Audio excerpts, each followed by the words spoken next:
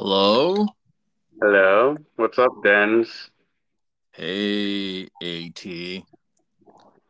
So sometimes when I have this thing where when I call you Dens because I do it a lot, I don't know if all our listeners know your last name is Dinler, and because of Dinler, that's where I get Dins from. In case people were wondering, you know. Mm. Yeah. Was that a question that our audience was asking? I don't Was know. that a feedback? I'm trying to do some mind reading here. You know, Huh. like if I was the listener if I'm listening to this podcast. Be like, why the fuck is he calling him Dins? I don't get it. I might ask myself that question. So I'm really trying to put my shoes on the other foot, whatever So, that saying is. yeah, sounds good. Um, yeah. For our audience, this is a very exciting episode. I know for me, Adam, I think you're also So intrigued. excited. So excited right now. Yeah. Yep. Our guest actually is here. Has Woo! kind of logged in. Hello. So welcome, Aisha. Hi, how are you guys? Doing great. Yeah. Can Thanks you for guys coming hear? on. Of course, can you hear me I'm okay? glad. Yeah, you're fine. You're Okay. fine. Um, Sound good. I'm glad yeah. it all worked out. Yeah. For audience, we have a guest who's going to share her experience in whatever she's comfortable in sharing. We don't necessarily prep our guests in terms of what they want to share. We want to make it a affirming and comfortable space that people can be open and honest about what's going on for them. Ideally, to help out a listener, and help people who are out there either in the same shoes or family members who are also a part of this journey. With people too. Um, so yeah, we're very, very looking forward to Aisha. Like maybe I don't know.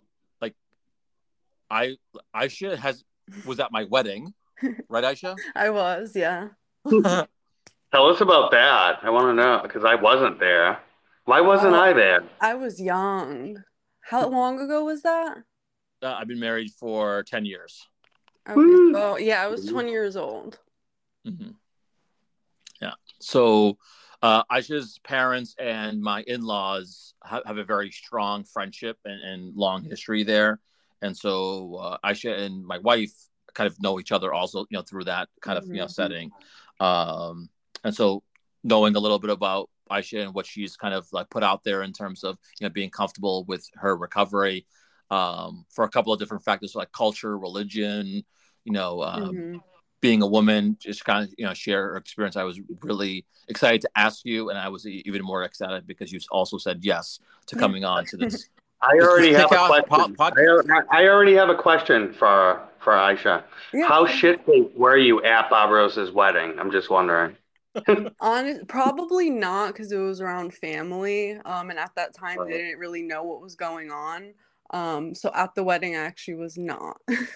How shit-faced were you post-wedding that night?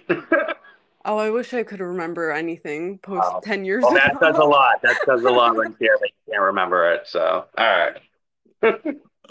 um, so yeah, I mean, so again, from the bottom of my heart, I should, thank you very much. And, for me, I've shared on this podcast, culturally and religiously, our people specifically are, Hmm. are, are kind of, shame ridden with kind of family addiction, kind of alcoholism, mental health issues. Hmm. And it's always just behind closed doors until something like tragic happens. And, in our community, in the last 3 or 4 months, there's been a few tragedies, Yeah. happening, with young people, dying for any kind of given reason.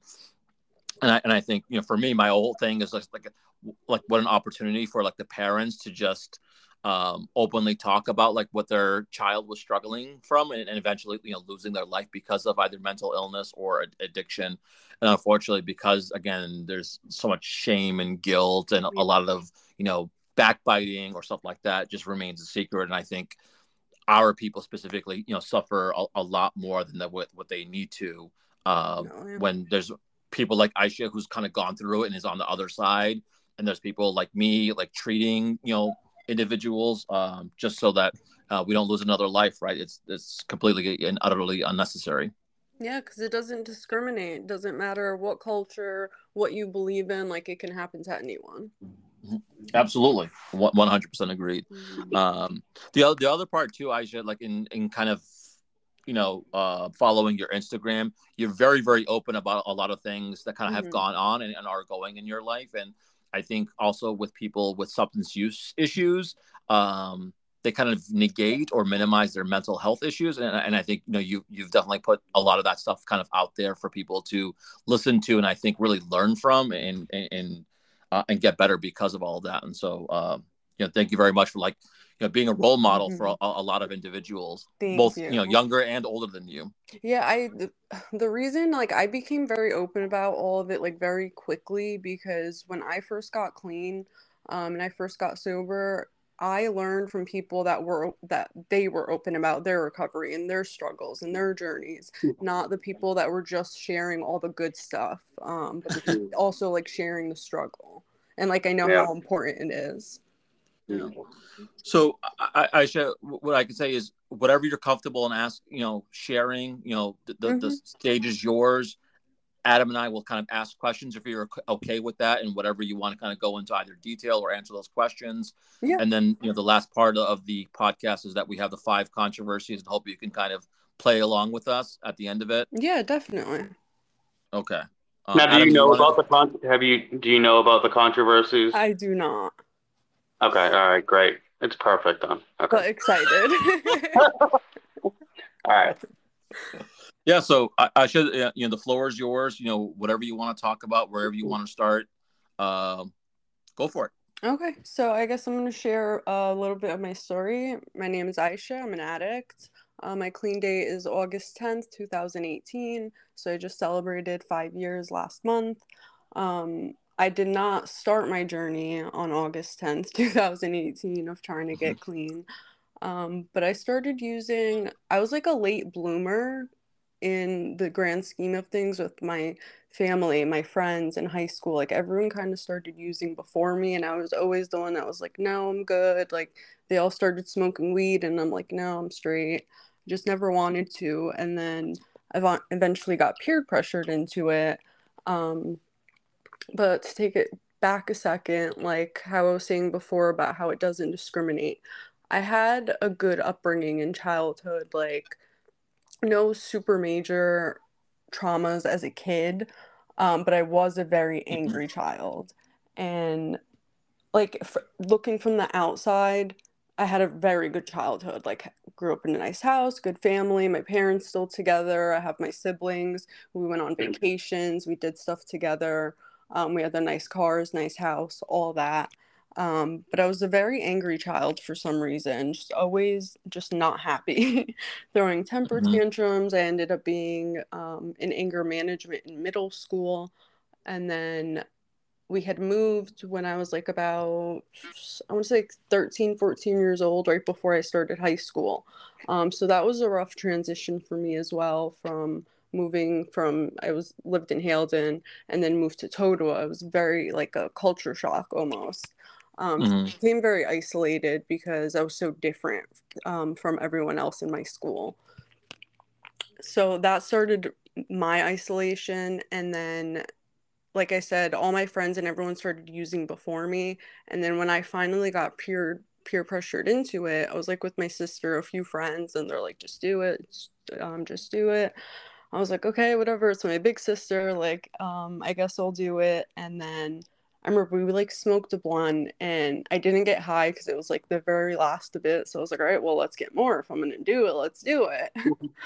And then from that day until I got clean, I got high every single day after that. Like it was an instant, like they say in NA and AA, like I had that very cliche aha moment Mhm. when I first got high, and it was like I wasn't angry anymore. I could finally breathe. I was like, holy Mm. shit, why have I been saying no for so long? Like, why didn't I want this? How old were you that first time? I was 14, 13 Okay. or 14. I was already like smoking cigarettes at this point. I started smoking cigarettes when I was like 12 or 13, taking them from like my mom was smoking occasionally, with her friends, my uncle. And then I was probably smoking half a pack to a pack a day by like in 8th grade to my freshman year. Wow. Yeah, so then I started smoking daily, doing cocaine at parties. Like the town I moved to was like this rich white town, so everyone's like partying all the time, going out, their parents letting them drink in the house and all this shit. So we're doing cocaine, and then it progressed for me pretty quickly. I started doing a lot of like party drugs, ecstasy and coke. My friends would do it like here and there on the weekend, but like I was the one doing it every single weekend.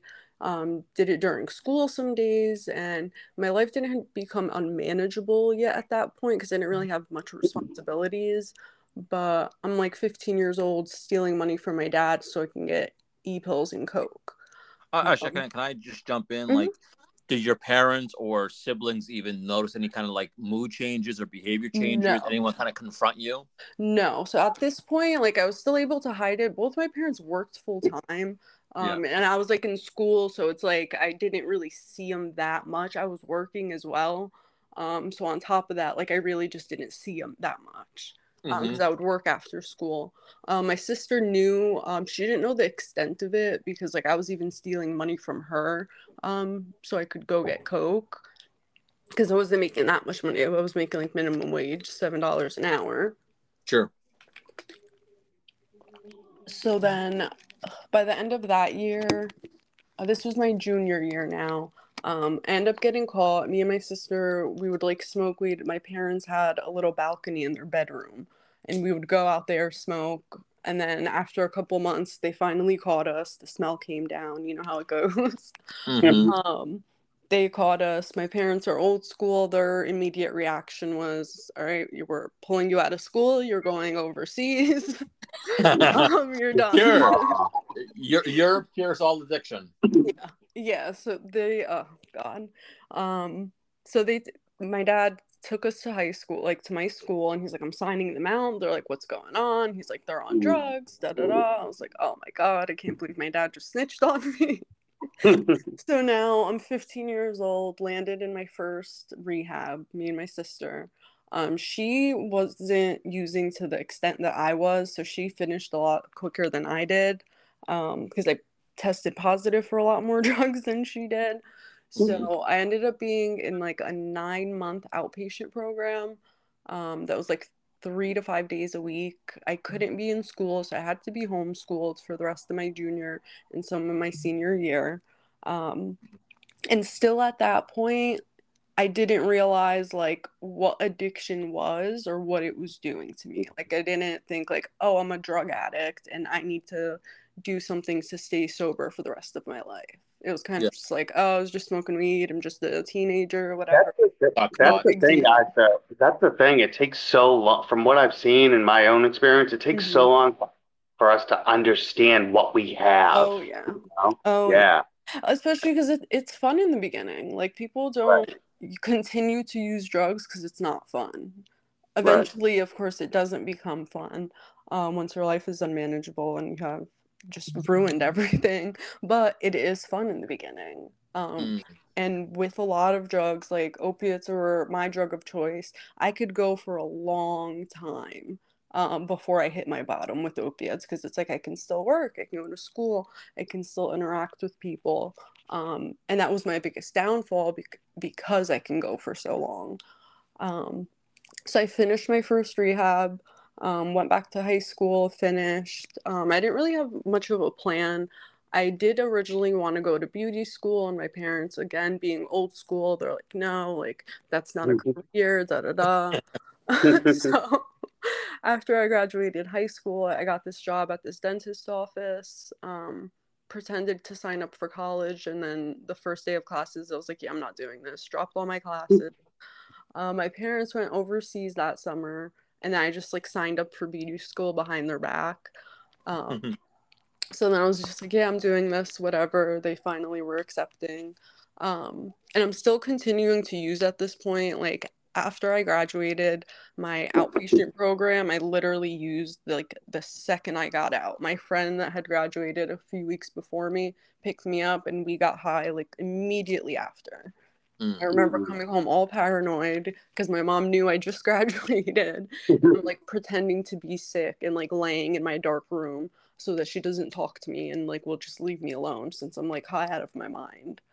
And then once again, just start using every day after that. Even through beauty school, working at this office, continuing to get high. Life didn't become unmanageable at this point. My addiction did progress because this is when the opiates came into the picture, and I started taking Percocets. Mhm. Again, taking them with like no knowledge of what it is or what it could do or where it could take me. It was just Are like, you oh, refer- I try sorry, refer to like this. the physical dependent side of it, like the withdrawals, like Oh yeah, no, I knew nothing. yeah. Not It wasn't until almost probably a year later from when I first started taking them that I got sick because I didn't have them, but still it wasn't like clicking in my mind that whole year that I'm taking these pills every day, and if I don't I'm gonna get sick. Yeah. Until I woke up super sick one day and I called my friend and she's like, yeah, you're withdrawing. I was like, what do you mean? She's like, did you take any perks today? I'm like, no. She's like, take one and let me know how you feel in an hour. Mhm. And that's when it kind of clicked, and I'm like, oh shit, okay, what am I gonna do? And it was like, all right, let me just go cop more.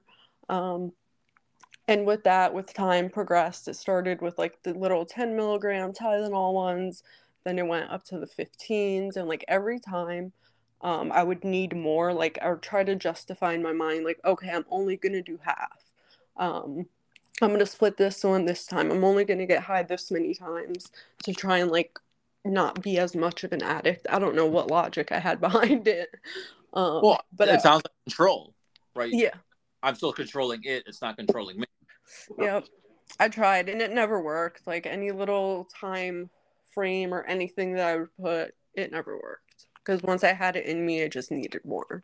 Um, and then eventually it got to like the blues, the 30s, and that's when things like really started going downhill. um when I was like 21 or 22, I can't remember, I like left my home. In our culture, like you don't leave your home until you're married. Like that's it, you don't live on your own. You don't you don't do any of. No roommates. Yeah, and like my parents are very much like that. Not anymore, thank God, but at the time they knew I was getting high. I was like stealing from them, always sneaking out, always lying to them, and I was just sick of it, and I was like, I want to get high in peace. Like that was my state of mind. Mm. And like I took all my stuff, left. I had no plan, nowhere to go. I'm sleeping on a friend's couch. And I remember that night, like when I was finally like out of the house and gone, and I was like staying by her. We're sitting outside on the steps, and like I just let out a sigh of relief. Um, and was just so relieved that I can finally just get high in peace. I don't have to lie anymore. I don't have to live this double life. Um, This makes so much sense to me right now. mhm. Yeah. Mm. Yeah, and I was just relieved. Like I was like, finally, like my time is here. And again, just My time has come. My time has come. yeah, and I thought it was the best thing in the world. Like, oh, finally, I have my freedom. Like, little did I know the hell that I was about to enter. Yeah. You think you have um, your freedom, but you're in a self-made prison, oh you yeah, and know? it's still in that moment didn't realize like that I was addicted to drugs and that it was controlling everything around me. Like I thought I had full control. Like I'm doing what I want to do. I'm independent. I don't need anyone. Da da da. All this Mhm. nonsense. Such a delusion. Yeah. Oh yeah, the delusion is insane. I thought I had my shit together. I like got my own apartment, but like in the middle of Passaic in the hood, next to the 24-hour McDonald's. That was Worst awesome. spot. Oh my God. Awesome, not awesome. Yeah, Yeah. so that was like a whole nother. I had like so many phases in my addiction. But from there, like it progressed, started taking more daily. I'm messing up at work. I don't have a car anymore because my parents took it back. Mm. Taking the bus to work every day, always looking a mess. I'm sick. My paycheck, the second I got it, it's gone. I'm like trying to sell drugs on the side, doing what I have to do to get money. Um, got really big into credit card scamming. Like when Mm. Venmo, Cash App, and all those things like first came out years ago, before it had any type of like security, or you didn't used to have to like scan the ID or anything. Like you just punch in a number, it doesn't matter whose name is on it, as long as the security code was right, you can use it. So for a good about another 2 years, I really didn't really have to worry about money, because I worked at this dentist office where people were handing me their credit cards every day, and I knew who had money. So that was my scheme for a while, and as great as it got me deeper and deeper to my addiction, because I didn't have to struggle. It was like, okay, why would I stop if I have all this money? I'm still working, I'm doing what I gotta do, like just in that delusion. Until like it was over, and then they stepped up their security, and then my card got put on hold because I'm using my name with my account on it. And then eventually the office that I worked at, I was there for 8 years on and off, and like she knew I was getting high, and she would fire me, and then she'd be like, okay, are you good now? A couple of weeks later, are you clean? And I'd lie and be like, yeah, I'm good, let me come back. And then just the back and forth until one day, it was actually right after my birthday, I came in like 4 hours late or something because I was so messed up from the night before. And she's like, I need the key, and she's like, she's like, I can't do this anymore. And like it was like, I knew it was like officially over in that moment, like she was not giving me another chance. And that's when it started like really hitting me, and I'm like, oh shit, like now what am I gonna do? All I knew for the last like 8 years was that office, working with her. Like I didn't know what direction to go. I didn't have that guaranteed paycheck anymore. So from there, again, addiction progressed. Now, at this point, I still don't know what fentanyl is. All I hear is I knew someone who had fake pills, and they're like, hey, this is fentanyl. They're like, it's cheaper, but it's stronger. Yeah. And like, does nothing clicks in my head. I was like, oh, perfect. Stronger and cheaper, give me 20. Yeah. And not realizing, like, I was so detached from reality and the world around me. Like, I did not realize there was a fentanyl and opioid epidemic going on, like, right amongst me. That everyone's dying from this. Like, all I heard was stronger and cheaper, and I didn't want to know anything else. Because again, just like living in that delusion. The first time though, I missed my first overdose. I was still doing blues. Someone sold me fake blues, who I like trusted, and would never do that to me. For the normies out there, what are blues? Roxy's, like Percocet 30s, little blue pills. Roxy, yeah. Yeah. So Roxy. I remember being at work one day, and I had a few or something, and I was like, do I take a whole one, or only take half so I'm not sick and then get more messed up later? I was like, all right, let me just take half, and like, thank God, by the grace of God, I only took that half, because it was fentanyl that I was taking for the first time, and I fell out right in the bathroom at work. Yeah, I fell out for hours. I was there alone. Like, thankfully, I did wake up. But my immediate reaction was like, I called my dealer. I was like, oh, what the fuck was that? Da da da. And that's when he told me, it's like, oh, it was fentanyl. It's cheaper, stronger, da da da. And like, it didn't even it didn't faze me that I had just fell out for hours at work. I asked him for more. I was like, awesome, I need this. I know I need to take just a little less now. And then continued using that. Yeah. From there, I lost the job, I lost the apartment, I became homeless. I was like staying on people's couches. I'd be getting high in New York City a lot, in like the Bronx, Brooklyn, Manhattan. I'd be on the train and the subway stations, just going in circles around the city, either trying to rob people, do anything to get money. And it was just living in this hell. Like every day was a death mission. Like I woke up, and all that was on my mind is like, how am I going to get that next bag? Like I wasn't thinking of my family and myself. Like this whole clientele I had built doing hair, and like, not to toot my own horn, but like I was really good. Built this whole clientele, and that like just all slipped away. And I'd sit there, like, be hard on myself, have this pity party, but I didn't know a solution.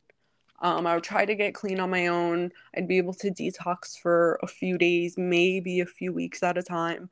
But again, like I had no solution. I didn't know what NA and AA was or like what it entailed. Like I've heard of like AA meetings in movies, but it's so different than what it actually is, the 12 steps.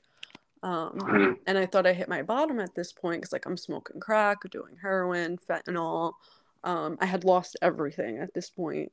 So I reached out to my parents and I was like, can I please come home? And it's like years later at this point, Yeah. from when I left. I hadn't talked to them. They didn't know where I was. Um, I had like no contact with my entire family almost, like my siblings a little bit here and there.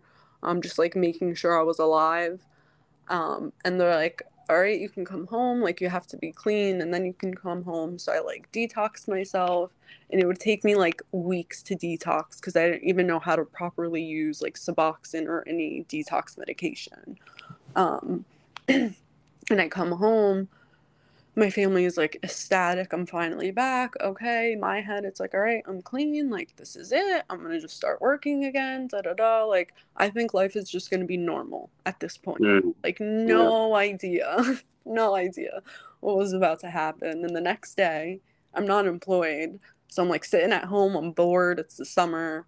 I start going through my mom's medicine cabinet. What else would I do? And she had been in a car accident a couple months prior, and she doesn't like taking pills or anything, so there was 2 full bottles of Percocets and Xanax. Damn. Like, ooh. And like I had like maybe 3 weeks clean at this point, and that was the longest I've had like ever, other than when I was in that outpatient program. So I took one of each. And I was like, all right, I'm just going to do this once and that's it. Like, not going to touch them again. I'm good, just one time. And I did them that night. And the next day I was like, okay, I'm bored again. Like, let's see how many are in the bottle and how many she'll notice if they're gone. And then now at this point, I'm writing out a whole schedule of, okay, if I get high every other day, only at night, I won't withdraw, but I can still get high. Trying to come up with this whole plan to be able to get high responsibly. Because at this point, I just took both bottles. I was like, she's not gonna look for these anytime soon, at least, and then I can deal with that in the future. And then in like 2-3 days, they were all gone, and here I am again hitting up all my dealers trying to get. I have no car, so I'm like trying to get people delivered to me, and I'm like not near the hood anymore. So I'm going on these missions trying to get my brother to let me borrow his car. I don't even have a license. Lying to him like, oh, I need to go to the beauty supply because I have a client, and I need to go get some stuff. And then they are speeding into Patterson and Passaic trying to pop my brother's tire one time. A mess. And then like lying to him about it and like so quickly right back into that delusion and that madness and that sickness. Excuse me. And then from there, again, it was about another 6 to 9 months of getting high again. Like, started doing fentanyl right away, smoking crack. And that last 6 months was probably the worst because I started working again. I was living at home, so I didn't have to worry about like paying rent or food or anything like that. My parents were like still very much in denial, and like they knew I was sneaking out and taking their car every night, but I was coming home, and like they were so scared I was going to leave again. It was like out of sight, out of mind. As long as I come home, not that they didn't care what I was doing, but like they were afraid if they said something, I was just going to leave again. And they'd rather at least me coming home every night, You kind of held them hostage at that Yeah. point, right? Knowing the fact that, Yeah. as long as you're here in their home, there's certain kind of like accountability or safety. And so we'll deal with you with the other stuff. Yeah, exactly. And they actually address it. I think like one time my mom actually like saw me high, but at this point like it had been so many times and like me getting in trouble and them finding drugs in the house or in the car, like my car reeked. I'd like smoke in it in the morning, and then nighttime if my dad wanted to take it, it'd be like, oh, did you smoke in the car? I'm like, no. But like it completely smelled. But again, unfortunately, due to the fear, they just wouldn't say anything. Yeah. So I wouldn't leave. But to me, it had just gotten to the point where I was just done. I was like, I don't want to move. I can't keep going on like this. Like, this is so miserable.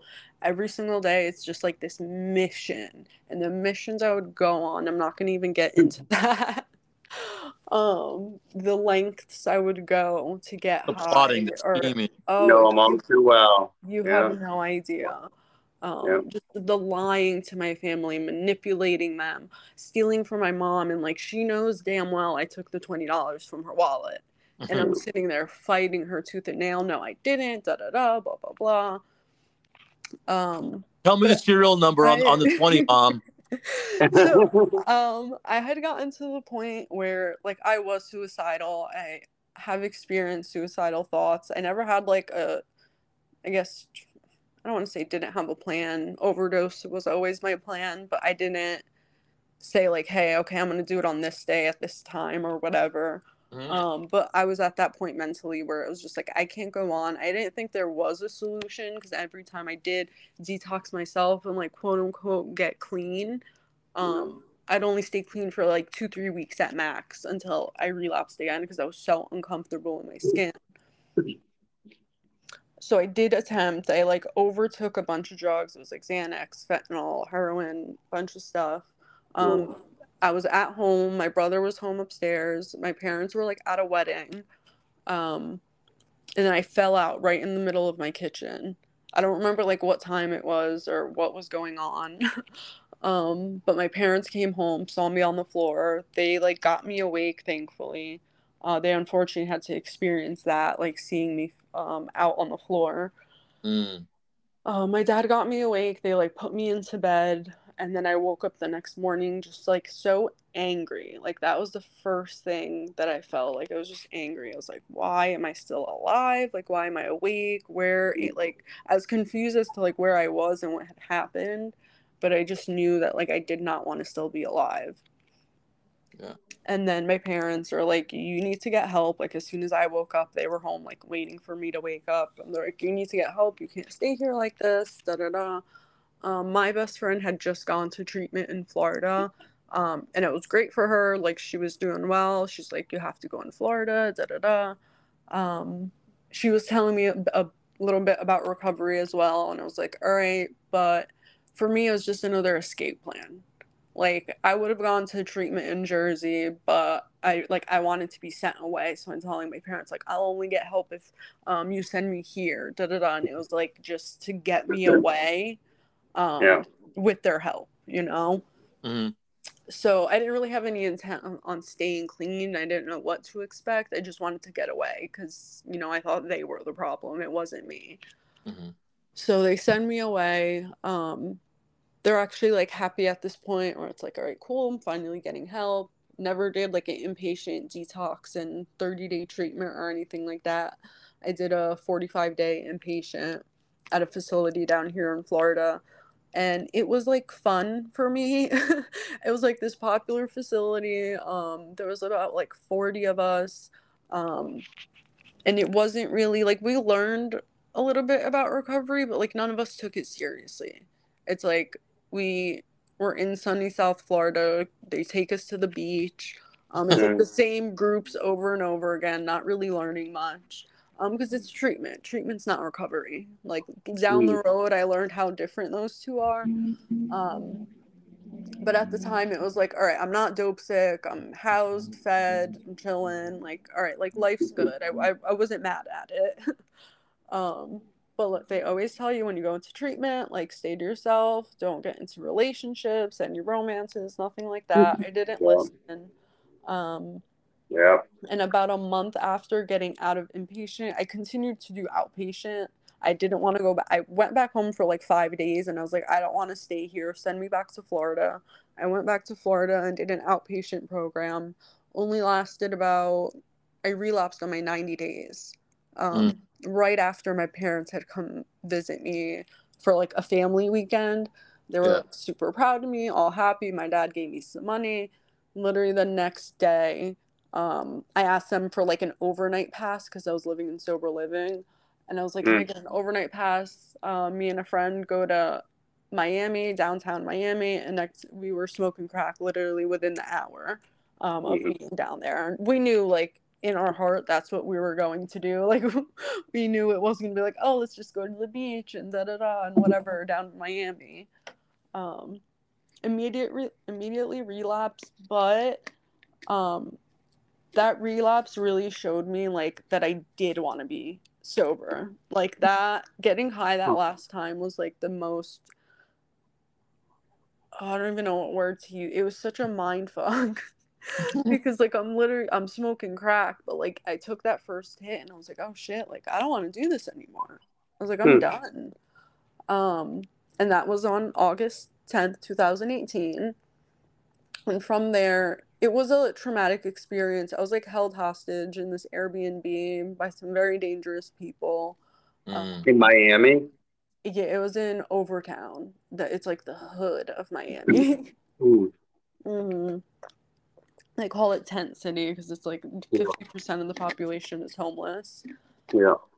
But I was able to get out. Someone from the outpatient I was at was able to, like, pick me up, whatever. I made it out. And then I was like, okay, like, now I want to take this seriously. Because before, I was going to meetings, but I wasn't listening. I was, like, just, like, getting cute, doing my hair and makeup to go see people. I wasn't listening. I didn't get a sponsor. Yeah, literally, it was like a fashion show. I didn't get a sponsor. I wasn't doing the step work. I wasn't doing any work on myself. It was just like, So okay, fucked up how we all do such similar stuff, you know? Like, I'm listening to you, I'm like, yup. That ego, man. But a seed was planted. Even though I wasn't fully into it, a seed was planted because when I would go, like, it's the same people going to these meetings all the time, and they're happy, and they go out, and they have fun, and they're actually clean. So I went back. I finally I actually got a sponsor, started doing step work. I was, like, taking my recovery seriously, taking commitments, actually participating in the program, not just going and sitting in the back corner and leaving right before the meeting's over, so I don't have to talk to anyone. So once I started, like, actually participating and doing stuff, like, my life actually got better. I did go to rehab again. I did another 30-day inpatient from when I relapsed. As soon as I got out, I got a job at another dentist office down here. I was in the outpatient program for a little bit. I didn't have insurance, which I thank God every day that I didn't have insurance. I don't know if you guys have heard of the Florida Shuffle. Yeah. But yeah, the Florida Shuffle, I was, like, right in the middle of I it. don't know if you know, but I was just down there for treatment pretty recently. Okay. And that's all I heard. Everyone just telling me, Adam, just don't get stuck down there. Yeah. Not relapsing. Where'd you go, if you don't mind me asking? It's actually a newer program. Like, it just opened up within the past few months. It's Palm Beach Gardens Recovery. Oh, nice. That's not far from me, actually. Yeah. Nice. So But yeah, the Florida Shuffle is very real. I've seen so many people experience it. And after I had about 9 months clean, I actually started working in treatment as a tech at the treatment center that I had went to. What's the name? Can I ask you what's the name of the treatment center? Yeah, I went to Amethyst Recovery Center in Port St. Lucie. Yeah. So I went there, started working there. I felt, like, very fulfilled. I was helping people. I'm participating in recovery. When I relapsed that second time in Florida, right after my parents had come, they had cut me off. They were done. They're like, good luck. Like, you're on your own. They weren't talking to me.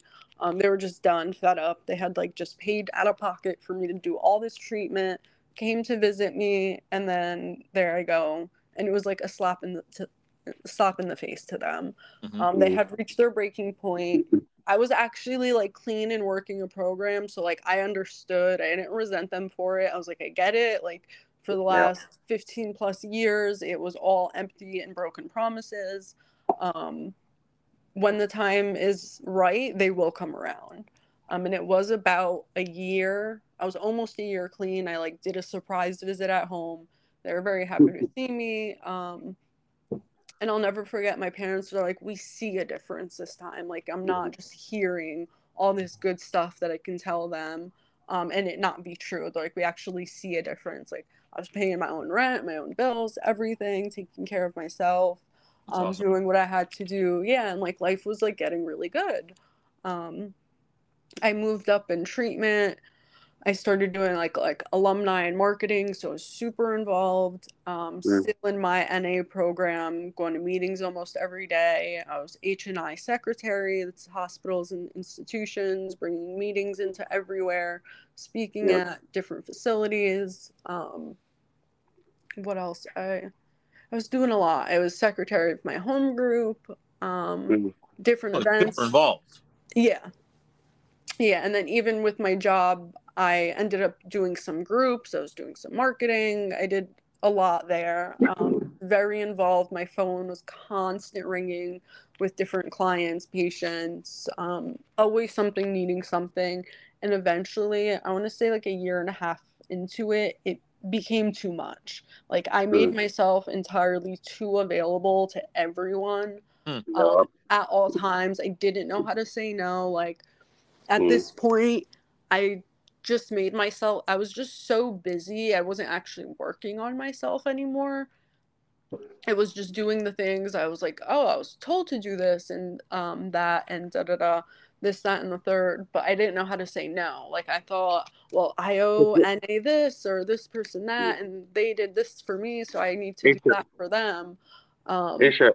Can I ask, was there a part of you that thought that your job was helping you stay clean or like Oh was yeah. part of your recovery, you know? It That's a became my mistake. entire life.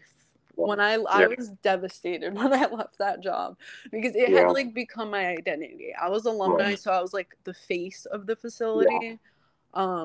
And we're a pretty big facility, and I was doing alumni meetings every week. Every single patient that came through that facility had my phone number, Yeah. and we would It's see. so important. It's so Oh, important, like for people that are in recovery that work in the field to like keep their recovery like separate separate it. too, Yeah. you know? So important. And that's what everyone warned me in the beginning. It's like, keep Mm. recovery separate, treatment's not your recovery, da da da. And I was like, no, I know, da da da, whatever. And I was able to for a good like year and a half, but like I had just taken on way too many responsibilities, and like so many people had my number at that point, and it like just became too much. I started resenting it. Because of that, I stopped going to meetings as much. I like dropped my H&I commitment, and slowly but surely, like I dropped all my commitments. um and I stopped going to NA. I'm going to be honest. Mm. For a while there I did stop going because I'm human, for one. Two, I had gotten to this idea that I just wanted to be normal because I had some normal friends, people not in recovery, for my dentist office job and like just meeting random people, different clients. um, Mm. and I just wanted to be normal. And I'm just like, I don't want to go to meetings every day anymore. Like, fuck this, fuck NA, fuck those people. um, and began to resent it because I was like, well, why is no one reaching out to me? Like, why I never asked to be the strong woman in recovery that everybody can rely on. Like, I didn't ask for that. Like, it just happened. Um, and it built a lot of resentment, and like I didn't want to go anymore, and I would make up these excuses like, oh, I don't need to go to my home group because of this or that, or I'm tired, I went yesterday so I won't go today. And it was just that, excuses. But as soon as I stopped going and doing all those things, like I noticed immediately my mood change. Like I wasn't just relieved, like, oh, I don't have to do all this stuff anymore. Like I would get angry a lot quicker. I was isolating a lot more. I wasn't seeing my friends. I wasn't going out. I'd always be home alone. And like slowly slipping back into those old behaviors. Yeah. And it happened quickly. It was like, it was scary, honestly. But Mm. for a few months there, like I did fall back into that. I do struggle with depression as well. And I love to isolate. I started working from home, so I was like almost never leaving my house. Mm. Um, But it got to the point where like I am in therapy, so I do see a therapist. I did start going back to meetings again with the sponsor, working the steps again. Again, immediately as soon as I start doing all that stuff, like right away, my mood gets better, my life gets better. It makes me so mad sometimes because like it's like fuck, why does this have to work so well? Right. But it does every time.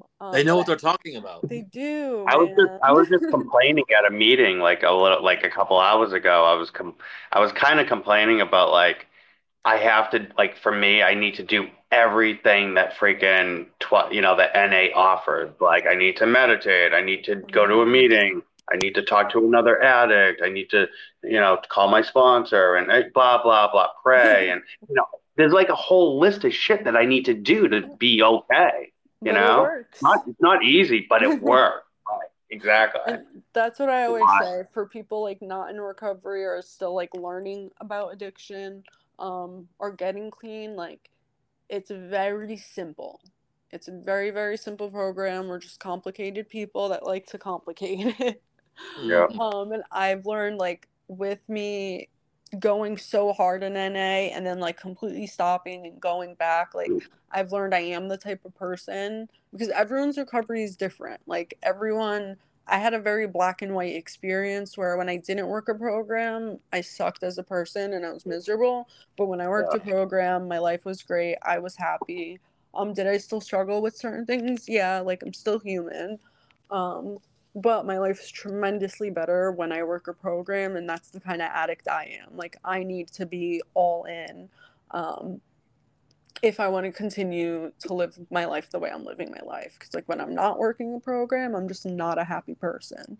But that's not everyone's experience. I know some people that don't have to go to meetings or work with a sponsor, but they're clean, sober, and like living their best life. It's just not for them.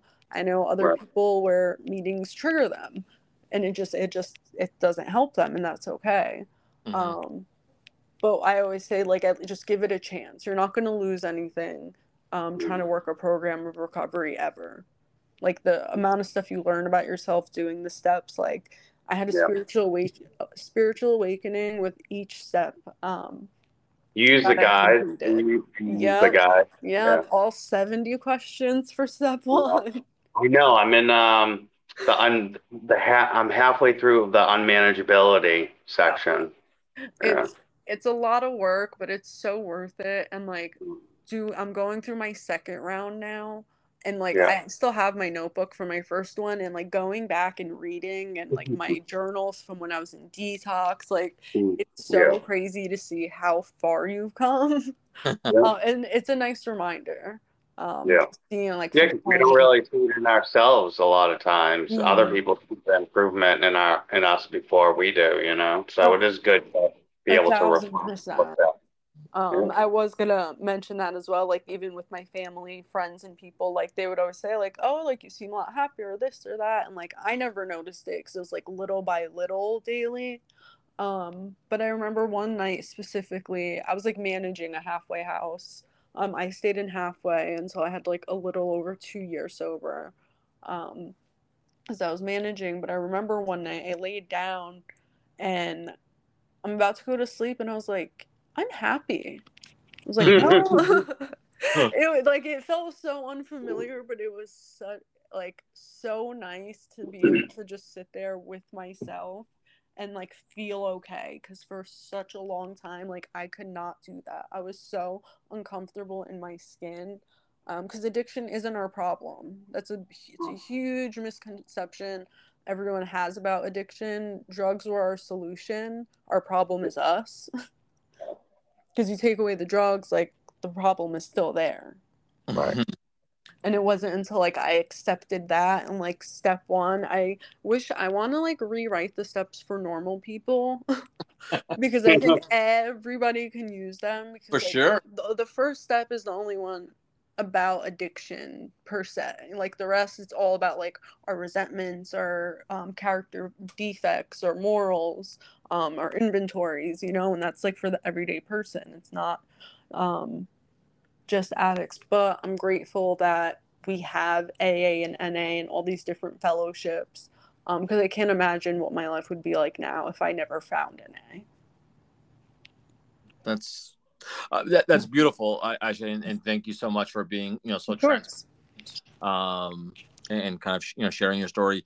Do you, like, for the listeners out there, and again, our listeners are a mix of people in recovery, family members, friends of people of either like active addicts or people in some stage of recovery. Any advice that you have for someone, anything that kind of would help? For someone trying to get clean, just give yourself a chance. Like, before I ever tried to I didn't think I could get clean. Like, I didn't think that I could turn my life around and, like, not want to get high every day because of how much I obsessed over it. But listen to the people that came before you. No matter how much it doesn't make sense, no matter how much you don't want to do it, no matter how much you think it's not going to help, just listen to the people that came before you. The people in meetings, your sponsors, the step work, the literature. Read the literature. But listen, because our own thinking got us to where we are. We're not going to think ourselves out of addiction. It's just not going to happen. It's been proven time and time and time again. And it wasn't until I actually listened to other people about chairing meetings and taking the commitments and doing the things I didn't want to do and doing things for people without expecting anything in return. Until I wasn't self-centered and selfish. And, like, everything's not about me. But just listening to those who came before you and who have experienced all these things, like, nothing you have gone through hasn't been done before. If it has a name, it's been done before. All been done before. Like, I used to always think, like, oh, I was the only one. I've experienced a lot of trauma in my life, from physical abuse, sexual abuse, emotional abuse, bunch of different incidents, and I always thought I was alone. And then my first day in treatment, I remember this lady came and shared her story, and our stories were almost identical, and I was like, holy shit, like, I'm not the only one. And then like, you go to meetings, hear other people sharing their stories or wherever they're at in your recovery, and, like, you're not the only one. We're not that special. So yeah, just remember that if it does have a name, it's been done before. You're not alone. There is support out there, and there is a solution. Yeah. Awesome. Thank you. Oh, awesome. Hey, Ayse. Thank you.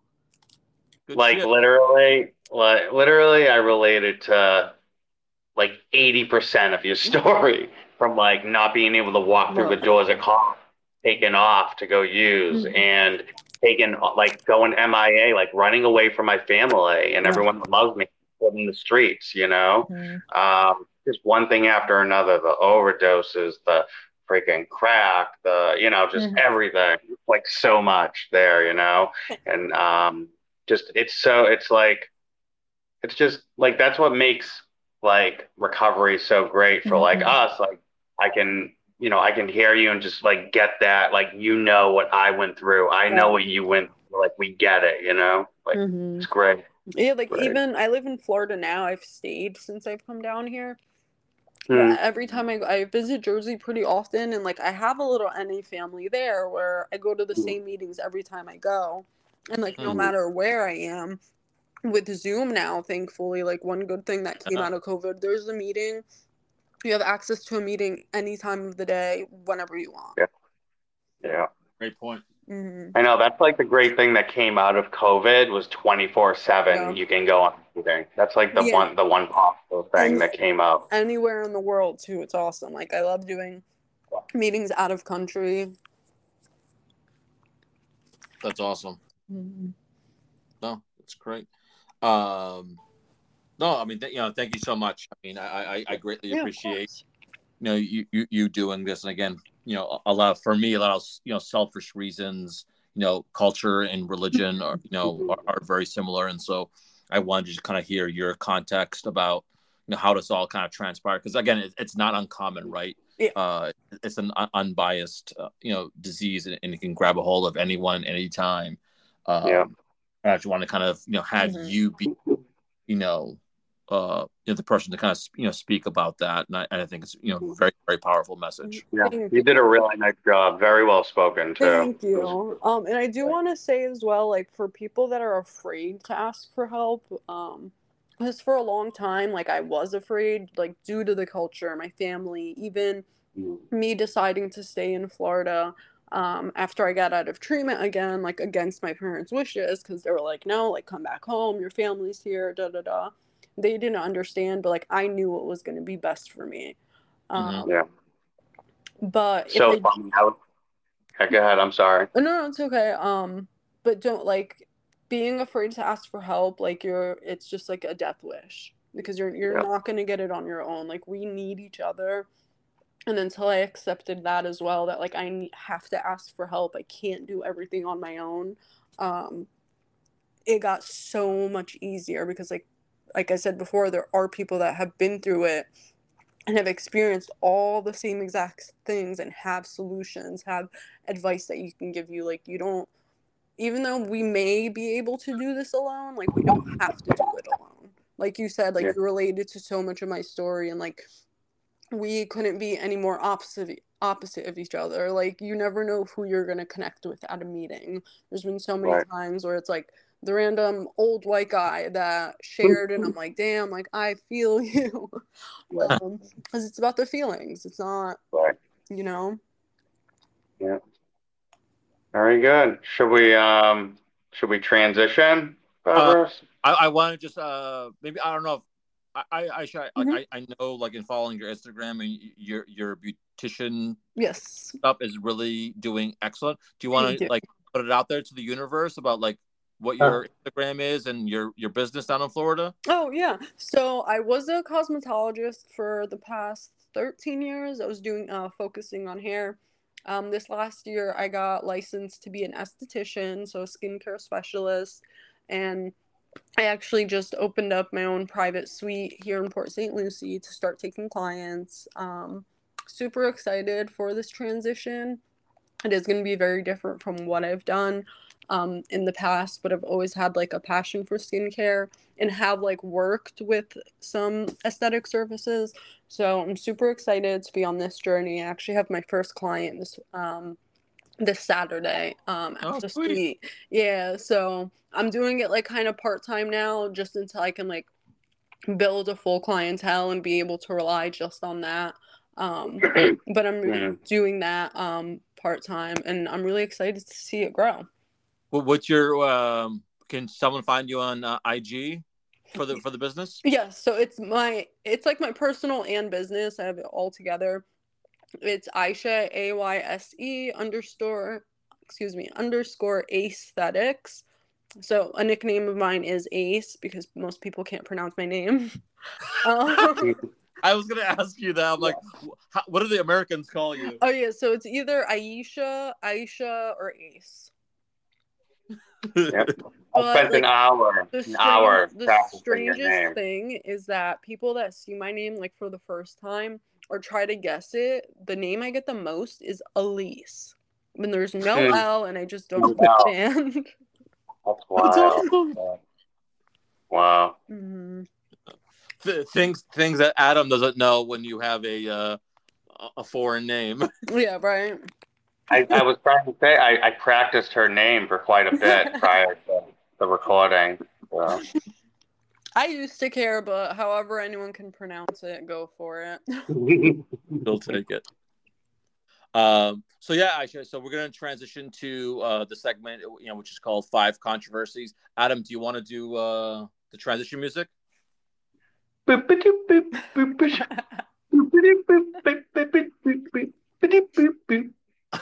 All right, sweet. All right, so it's funny every time. When I listen to it, I'm like, it's the funniest part about the podcast. So actually, this part of the show is, we call it the 5 Controversies. So I throw out 2 different opposing things or items or whatever, and we kind of battle it out. And so since you're our guest of honor, you'll go first. Adam over there will go second, and then I'll up the rear on third, and we'll kind of battle. I remember now the history behind this is that he sucks at picking like freaking good ones. He's just not at it. So I give him shit. But last week got a little bit better. I don't know how much help he got from people. And he said he was saving a special one. He said he was saving a special one for this week for whatever freaking. But whatever. Let's go at it. All right. So I know in my home we battle it out between me and my partner, and I think most homes have, or most people have a choice or a preference. So Ayse, would you prefer to do the dishes or laundry? Ooh, dishes all day. What? I hate doing laundry. My God. I'd rather like wash dishes versus use a dishwasher as well. It's like double the work for the dishwasher. It makes no sense to me, but definitely dishes. Oh my goodness. You're a laundry guy? I'm gonna hold. Hey, we'll get to him. We'll get to him. Come on, Adam. So you're gonna hate me. Always do. No, so I enjoy both. They're both like a form of meditation for me, like it helps me stay in the moment, both two tasks. I'm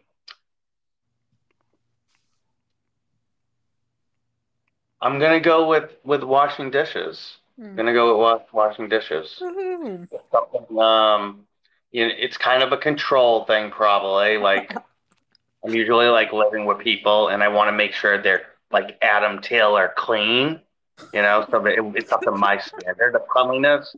Like nothing worse is like having roommates or like community living and all that shit that I've been through.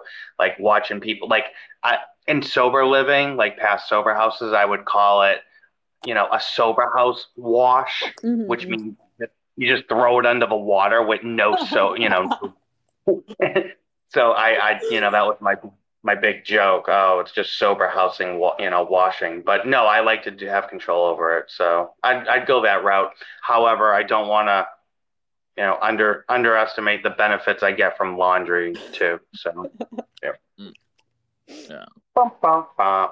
Yeah. So in my household, we struggle with this, but I hate doing dishes. I absolutely hate that chore. There's a lot of childhood trauma. There's a lot of adolescent trauma. My mom having a dishwasher and never using the dishwasher. It was there for like storage purposes. Like, why are you hunched over like a hunchback over the sink washing? Like, anyways, I'm going. So I'm like, use the fucking dishwasher. And so I will put like I honestly run the dishwasher probably like twice a day. Oh my God. Because I refuse to like have like any dishes like touch my hand. So like if we battle out, I'm like, I'll do laundry, I'll do every piece of clothing in this damn house if I never have to touch a dish again. I love the whole stuff. There's a washer, there's a dryer, it dries everything, smells nice. All you have to do is fold it, make it nice and neat, and put it back in its proper place. Much more preferred activity, chore than dishes. Yeah. Oh, there's just so many steps with laundry. With dishes, you wash them and that's it. No way. You got to put them to wash, then you got to put them to dry, then you got to put them physical away. Labor. Adam, I'm surprised about you. It's physical labor at washing dishes, especially by hand. For Aisha, I'm not a big fan of physical labor, but and I've made that clear. Like I need hours of notice if I'm going to do physical labor. But in that instance, like washing dishes, his body also screams no physical labor. It's tough because of the dishes. I'm going to be using them, so like different. I don't know, whatever. He's pushed paper his entire life as a professional. We can't. Oh, I think I have a good one. All right, so next one, controversial. Dude, never mind. I'll save the story for another time. Go ahead. Save it. And this is going to speak to a little bit of Ayse's father's profession here. Ayse, do you prefer Lowe's or Home Depot? Home Depot. What's your rationale? It's just the OG. I like grew up in Home Depot with my dad, so he always preferred Home Depot over Lowe's. Her father's a contractor. Oh, okay. All right. Oh, That makes I sense. spent many years working with my dad, like in The trouble, Home him Depot. taking me to work with him. All right. But I would say Adam? Home Depot. Lowe's has horrible customer service. They don't fucking know where anything is. Like my experience and like I don't because if I'm going in there, like I'm lost anyways. I'm a lost freaking puppy in that world. So like I need help. Like bring me to the item. You know, like I'm not gonna be able to find it. There's so much shit in there, those stores. So I go Home Depot and I have a much better like customer service experience. Yep. I've shopped at both. Aesthetically, Lowe's presents Yes. better. Mm-hmm. But because I've done a lot more shopping at Home Depot, as Adam kind of mentioned, finding things on my own is more beneficial. Home Depot. So I would definitely lean more to Home Depot than I would Lowe's. Okay. So yeah. Yeah, I All think right. we're all in agreement to that one. I think Home Depot won that. So for the audience, you know, actually we encourage people to fight it at home or in their cars or whenever. I have to tell my siblings to watch. Yeah, you're definitely influencing people. So next one's in the same kind of realm of retail, and this is like passionate. Walmart versus Target. Target. If Walmart was still 24/7, I would have chose Walmart. But since it's not, Target's better. That's a good point. Because Walmart here by me, like in Florida, is different than it is up north. Like Walmart up north is like ghetto. Here in Florida, it's like everyone's everyday shopping. We basically, there were so many at the sober living part I was at in Florida. Like there were people fighting about like we need to go to Walmart. Oh yeah, it's like Walmart. a thing. Instead of what's that other Publix instead of Publix? Yeah. Yeah, it was like Publix or Walmart, and people were like hardcore about Walmart down there. I'm a Winn-Dixie gal. Classic. Adam? Yep, I'm going Target. Yeah. And Target all day. Only because, and whatever, you know, you can think whatever when I say this, but I think it just like comes off cooler by our society that you go to Target, go to Walmart. Like we say Walmart around here, and you know, for us, like in this area, you know, people look at it as kind of more ghetto than Target. I mean, Target is much more appropriate, acceptable, you know, they have place to go. Better quality stuff too, though, than Walmart. Yeah, I can be on board with that. Definitely. Yep. So I'm gonna go Target. I have a history with Target. Like part of I'd go to Target 3-4 times a day and boost their the $40 purses that they have and boost them. So and then I can get my drugs. But so it's kind of even this like I'm early in recovery still. You know, 4 months coming on. Like in Target, I have to be like just mindful that like that was my place where I robbed the shit out of them like every day. Anyways. I guess I didn't need to have that add on, but anyways, go ahead, Barbaros.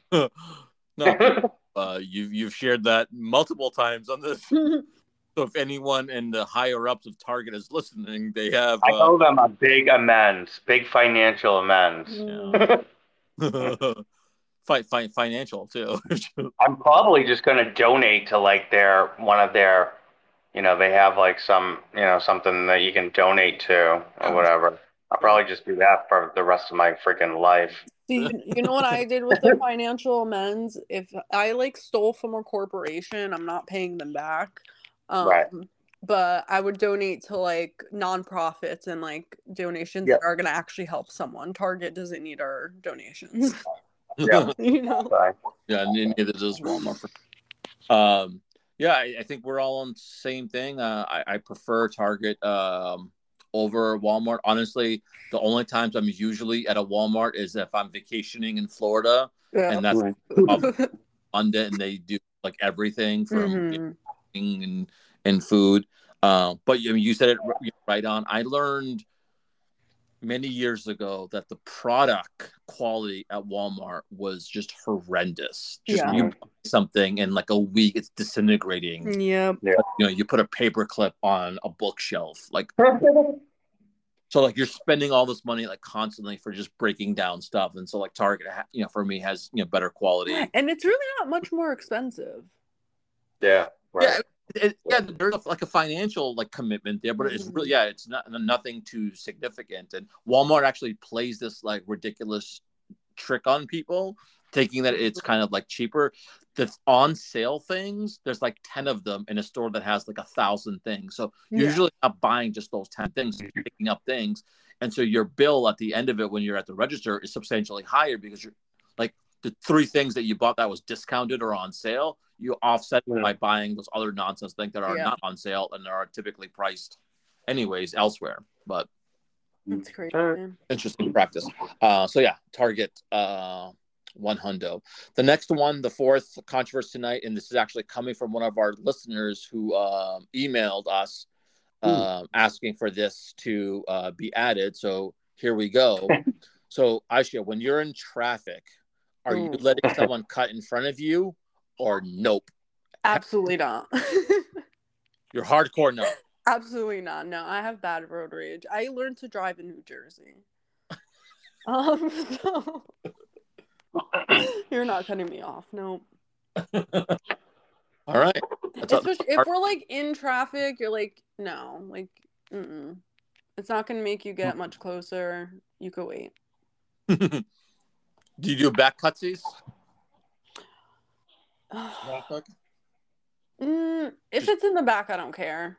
But like, I'll ride the shoulder and then cut everyone off. I learned that from my dad. You got some jokes there. Actually, I've done that a bunch of times when I was working in Jersey City on Route 3, trying to get to 109. I would just ride the shoulder all the way to 109. Yeah, especially on 3. Oh, God. Adam, what do you say? Yes, What say you? Yes, sir. So I acknowledge that I'm not a very good driver. Okay. So I know I'm not. I've accepted it on a lot of different levels.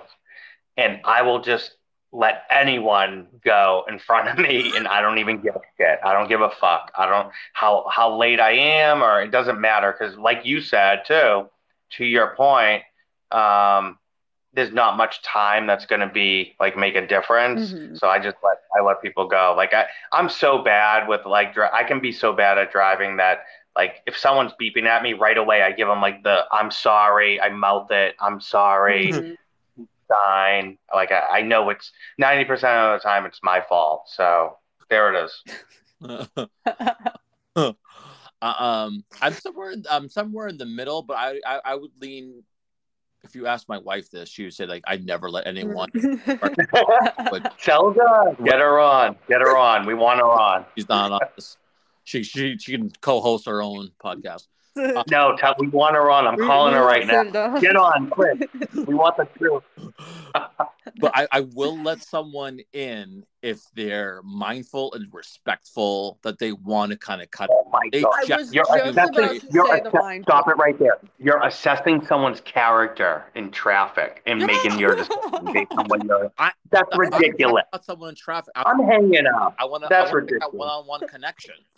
That person smiled. No. That person smiled to me. And, I agree on the mindful thing. Yeah, I do. I want that humanity be like, hey, I'll do it for you. Just do it for me this one time. So I will let people in as long as they acknowledge my existence and I'm doing them a service. I'm allowing you to. I agree with that. Be 2 inches in front of me. I let you win that race. All right, so last one, fairly controversial. I mean, I think I've heard them, right. but I want to see what you all say. So I show you first, but Mm-hmm. jelly versus jam.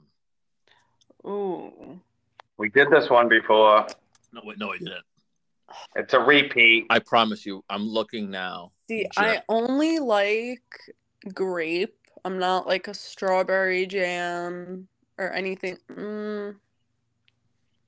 Jelly. Jelly. Yeah. It depends. The jam, it's like I like my grandma's homemade jam, but most like store-bought, the texture is really funky for me, so I'm gonna say jelly. Yep. And grape jelly Mhm. only. Yeah, grape jelly only. I do not like strawberry. I love strawberries, but when it comes to like jelly or jam, no. Just Yeah. Nice. Adam? Yes, I'm going with grape jelly. yeah. With the texture thing with me. Mm-hmm. I like the way jelly is on the peanut butter, Yeah. like in the sandwich. I don't. The jam is totally different texture. It's Mhm. different. Yeah. It's like grainy. What did you say? It's like grainy.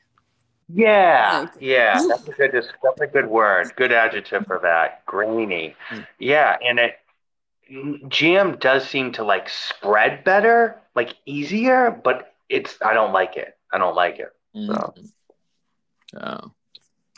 Oh. Yeah, I'm right there. Honestly, if you put jam in front of me, I wouldn't know what's jam.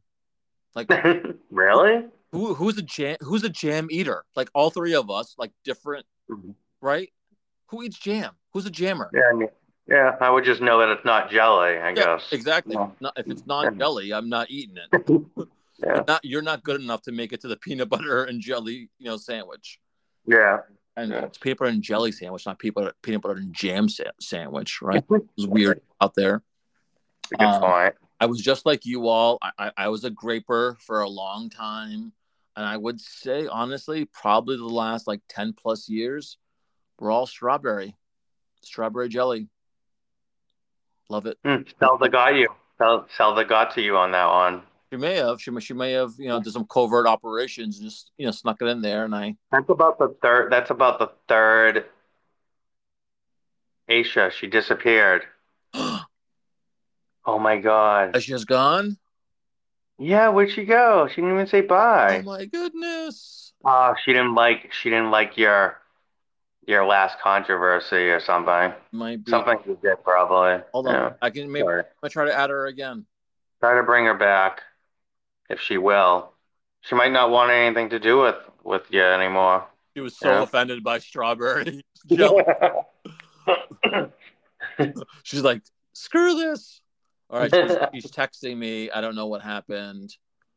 So I just sent her the thing. So hopefully she can jump right back on. Oh, there she is. Hello. Yes. Okay, I heard. Was it I heard something? Was it something that Barbara said? No, Was it I something heard you you said? guys, but you I should couldn't hear honest me. program. It was the strawberry part. She had enough. She's like, no, I'm out. This guy's a loser. Oh, what the heck's going on? He's She out dropped again. it. No. I mean, Aisha. can Am I saying her name right at this point? Aisha, right? Yeah, Aisha. Yep. All right. Yeah. You're back again. Sorry, my cat was messing with my modem wires. My bad. Cats. Is it purring in your lap because it loves you? Taylor No, Swift lyric. I kicked Oh, Mama.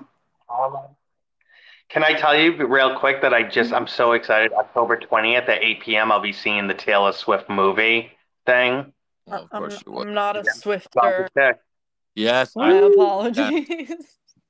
No one cares, Adam. No one cares. She's doing some very special stuff out there.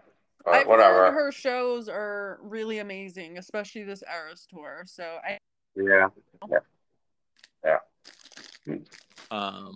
Yeah, but thank you so much. I should thank you for participating in this podcast. Greatly appreciate you sharing your story and sharing your hope and resilience. I really hope the audience really resonates with it. I think your story is very common in the fact that this happens and it can happen. And there is healing. There is hope. People do get better on the other side. And you're a testament to the fact that, you stay sober one day at a time, and, all those things you may have thought you lost, you get it back, tenfold. And, look how successful you are, in Florida, and, you have, this blossoming esthetician work. And so I wish you the best, and thank you so much. Oh, thank you so much. And Thank you, Ayse. thank you both for having me. I did have a lot of fun doing this with you guys. That's awesome. It is a good time. It is a good time, right? We're a good time. Yeah, right? I'm definitely glad I did this. And I want you to put out your IG once again so people can look you up and everything. Oh yeah, so it's at AYSE_ACETHETICS.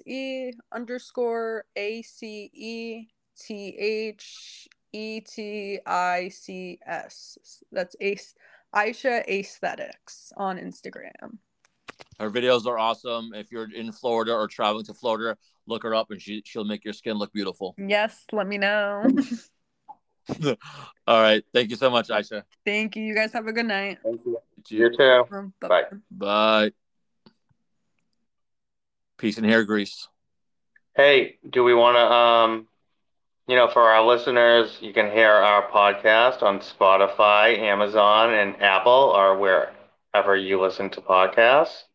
Feel free to email us at theaddictandcounselor@gmail.com. We'd love to hear your thoughts, opinions, comments, whatever you want to talk about. We're here. And if you want to share on our podcast too, you can email us about that as well. And also, if you're listening, for our Spotify listeners, feel free to comment on what you thought about our episode in the comment section on Spotify. Yep. Did I hit everything? I really don't do that. Perfect. All right. Yes. All right. Yes. Thank you all for listening, and stay tuned for our next episode. All right. Night. Nope. Later. Whoop.